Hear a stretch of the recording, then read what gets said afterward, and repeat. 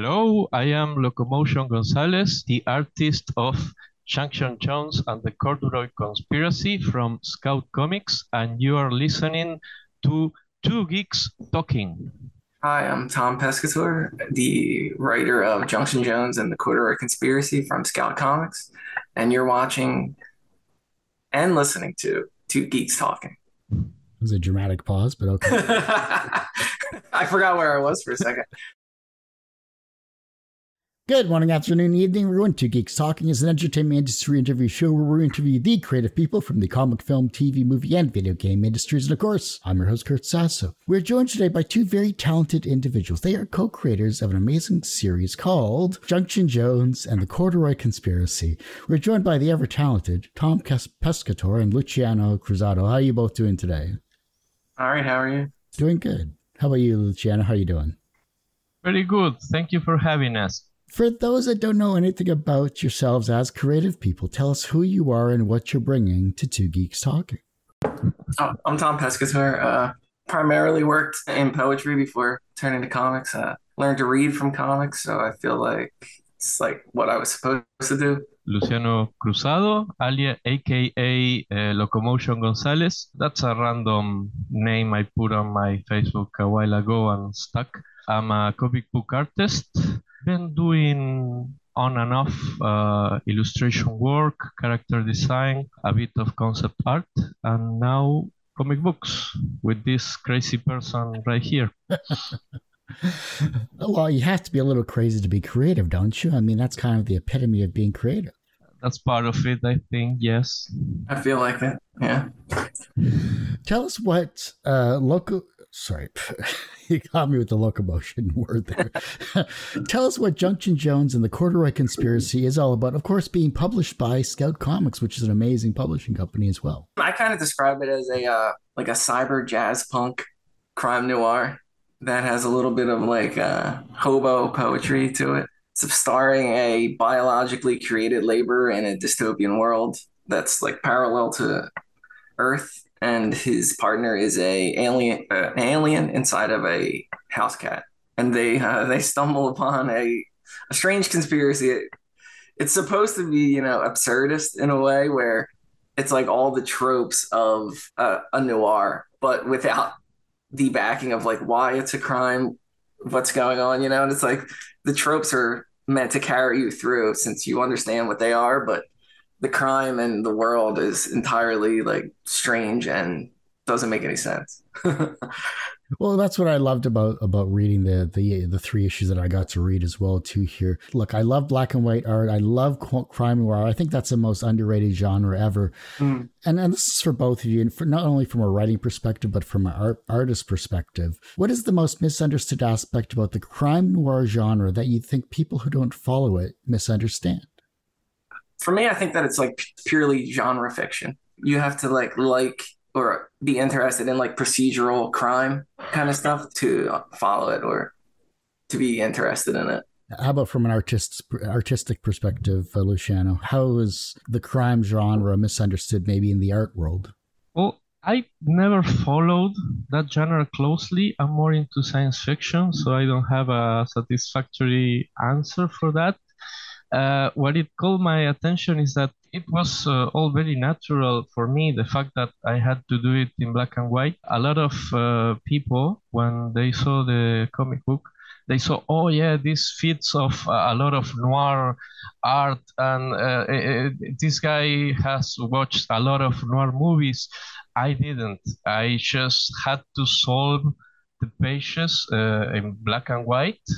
The same way, I guess, those filmmakers had to solve their shoots in black and white, and the rest of it is just composition and the flow of the story. So I think there's a bunch of cliches or formulas that people associate with the genre. And I think most of it is just basic storytelling. You tell what you need to tell, you go with the ambience that you need to create, and the rest is well, that story tells itself. The one thing I love looking at when I look at a brand new comic, at least for myself, especially black and white, black and white, you can't hide behind color. I think that is the true epitome of being an artist. Finding a clean line or getting that clean line when you're trying to put together a character and things like that sometimes is more satisfying than putting together the background artwork in the panel. Yes, so, it is. As an artist yourself, then, how does black and white improve yourself as an artist, and how does it hinder you sometimes? Well, I think limitation it's always more interesting from the creative standpoint that an abundance of resources, because it forces you to solve certain narrative and graphic problems with just a few elements. So that forces you to be creative with what you have. I also create even extra limitations for myself, like, okay, I'm only going to use 3 or 4 shades of gray at most, and I try to get the page solved. One of the first rules was the page needs to be readable just with the line work and the black spotting. And then I only have 2 or 3 shades of gray to solve the rest of the composition. That kind of limitation, I think it always helps you to improve, helps you focus on what's important and not overdone it, and keep the page clean and clear. Yeah. What was the initial idea that you're like, I have to write this on the page or else I'm going to forget it? Yeah, so that was like a long time. It was years actually of so originally I conceived of the idea as like a psychedelic pulp, and I wanted to write it as like in novella size, like in the style of like a 1930s pulp novel. With the entire thing being at the end you realize that the cat was the narrator. The entire time, like he would do things that a cat would do, but it would never be described as he's a cat until the end. And then I just couldn't, like, I would get like chapters in and it just wasn't going. So I just had this idea of this cat and this like bumbling gigantic like tank detective who's not very smart. And then a friend of mine was like, you're doing comics right now, why did you ever think of it as a comic? And I really hadn't thought of it as that, because I'd been carrying it with me for years. And then my son was born, and at night, like after he would go to sleep, I'd be exhausted, and I'd be like, you know what? I'm just gonna troll the internet for artists. Look, if anything pops out. And then I ended up probably like 3 a.m. or something, like on Luciano's page, and there was just like all this like cyberpunk dystopian, like all these like really intricate, detailed, just like a living world that I'm staring at. And I was like, this is kind of like close to or the best representation of this world in my head. And then I click over and there's like a picture of Mickey Mouse like eating like ready to eat a child like Totoro, and I was like, I am contacting this guy right now. We're definitely going to do this comic. So then I didn't contact him right then. I started writing the scripts with him in mind. I really hope he's not doing something like right now. Well, I was going to say then, once you got everything put together, and once you started building this world with Luciano in mind, what was the first, and you contacted him, obviously you've created 3 issues so far. What was the first image that you got back that you thought, man, this is way better than what I had written on the page? Probably everything. I literally rewrote every script as I got like images back and pages back.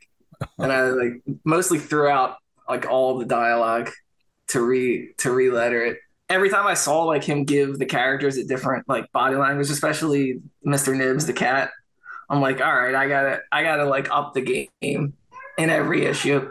More crazy things have to happen. You know, it can't just be like this, like these 2 weirdos doing like procedural crime noir stuff in this world. Like it has to be ridiculous, more ridiculous than it was going to be, you know. I gotta like equal the art. You've done it. The 3 issues I read here, and I want. Is there going to be more than 3 issues? Let me ask. Yeah, there's 6. Okay, good. I'm happy now. This is a good thing. Like I can't wait to see what crazy antics you have in issues 4, 5, and 6 for not only the writing but also the art as well too. That's one thing that I love about a collaborative effort like this? You're working both together as writer, as artist. What's the communication like between both of you? How's the idea bouncing from an artistic side as well as a writing side back and forth when it comes to creating the world of Junction Jones and the Corduroy conspiracy? Well, for me, I kind of see Luciano as like the director. I give him like an outline, and then I basically, I don't think I've ever like turned a page away or anything like that. I want to see like what he thinks of this. Like, what is his vision? What does he get from these words? And we'll like talk back and forth a lot on Messenger about stuff. I wanted to give like near, like as far as I could, like 100% freedom. How about yourself, Luciano? How has the creative process been for yourself? I know you talked about the limitations you set for yourself, but how are you going to push yourself for issues 4, 5, and 6? Of course, we are in a feedback loop with Tom, in which he already gave me the freedom that I want to to change angles or to make the characters act in a certain way or to amp up the action. I try not to cheat when I deciding the shots for a scene. I'm having to work double because I think a scene needs a very specific angle or it's not always the easiest. But I basically try to have fun and to be as ambitious as I can with the settings and the choreography. So I try to go along with the script and to have the most fun I can. I try to be graphically engaged myself, so I don't repeat the same formulas from one issue to another because that end up feeling stale very fast. So I try to, I don't know, create little goals for each issue or for each page sometimes so I don't get bored. Overall, my goals, I think, is try to keep it as fresh as I can. Because if the artist is bored, then there's not much you can do about that. I mean, yeah, luckily the script is always fun to make because I don't know, there's so much bullshit going on and I can go crazy. So how did you come in contact with Scout Comics and how have they helped you from a comic publishing perspective? Originally, I was gonna self-publish it, but then I felt like we had enough done. I think we were around like 3 issues when we contacted them. I think we had one done, and was it one done? yeah, yeah. I guess one done and a little. Issue 2 was in process. Yeah. But I think what was most important. So originally, like I had thought of it as a complete, just a graphic novel. So if you notice, like at the end, there's all that like meta text, and things like that, which in itself is like 3 separate stories that relate to the larger story going on. It's kind of like building evidence. You get to like see the evidence, and there's actual narratives like within it.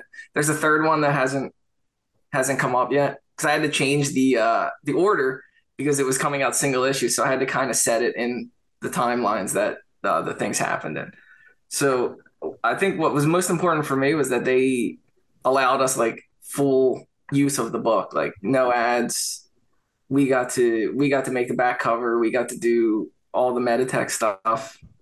Joshua, our editor, he was just trying to see that it was like solid and tight. No story, like it was full creative control of like story and anything we wanted to do. Just that he was just looking to see that it was professional enough to go out. That's about it. Well, that's really good. That's wonderful to see. There's been a lot of really good publishers out there recently that have been gearing up the independent scene a lot more so than it has in, say, the past 30 years. So I'm glad to see that Scout's available and working with you to put together this amazing series as well, too. Everyone has one person that inspired them on their path to where they are today. Who was that for you? Luciano, you want to go? All right. Yeah, I think the first person that inspires me was my comic book teacher. He's called Osvaldo Walter Viola. Oswald. He passed uh, in a few years ago. I met him when I was 15, I think. I took a course with him, and I learned the creative process with him. I learned from him that we all come from a place of absolute mediocrity, and that's all right, and that we need to live with ourselves while we slowly grow. That failure is a natural, very natural thing until you get what you want, and a very nice outlook and positive outlook of the world in general. So yeah, it was Osvaldo. I don't know. I don't know. It's kind of tough for me. You know what I'm gonna say in terms of comic books, just getting me, just being, just to where I am. I would have to say my mom. She didn't really know anything about comic books, but she bought them for me. She took me to the comic store. My dad too. Just I learned to read from comics at like a really young age. I would like pretend that I would like memorize entire comic books and read them to people until I could actually read them. And I don't recall. I have no prior memories to before I was reading comic books.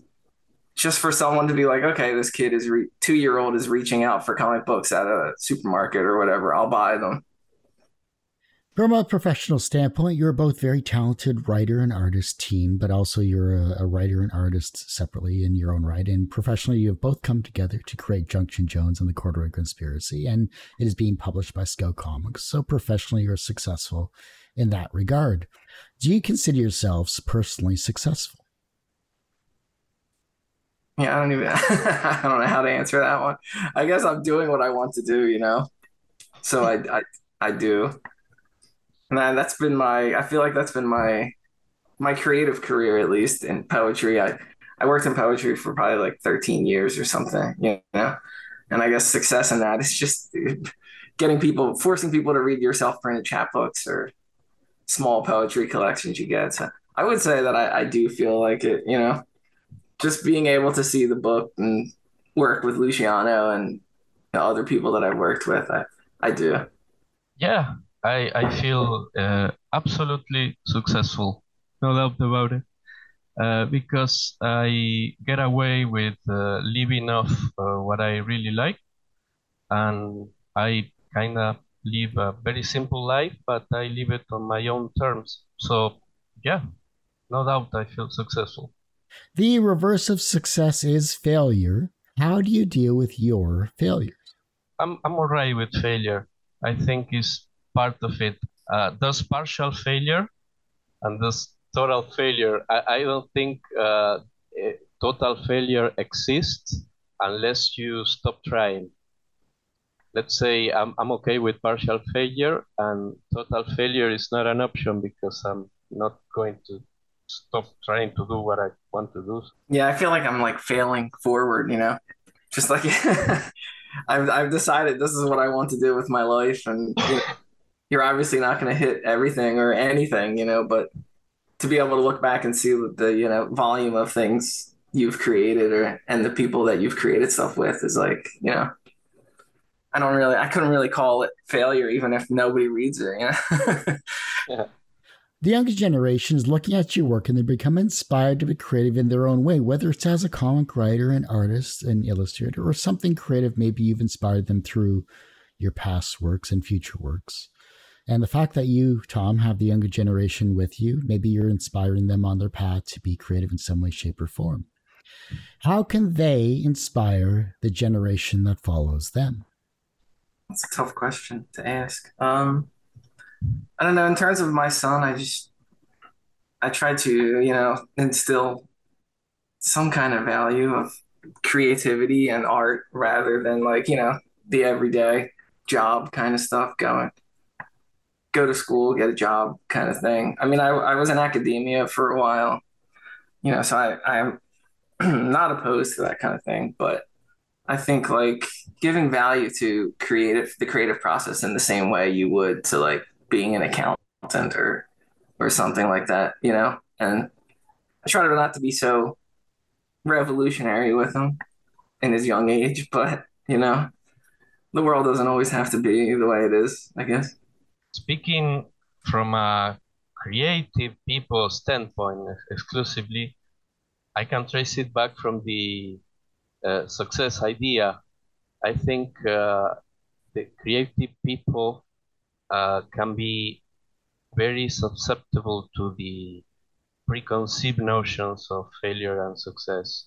I think that's the first thing that young people need to erase from their minds.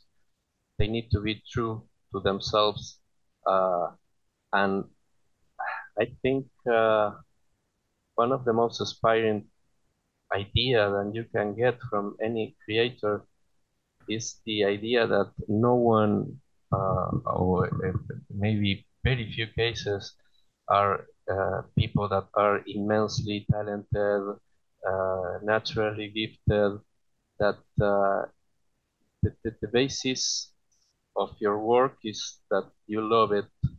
You do it because you love it, and you keep doing it until you eventually get good enough at it.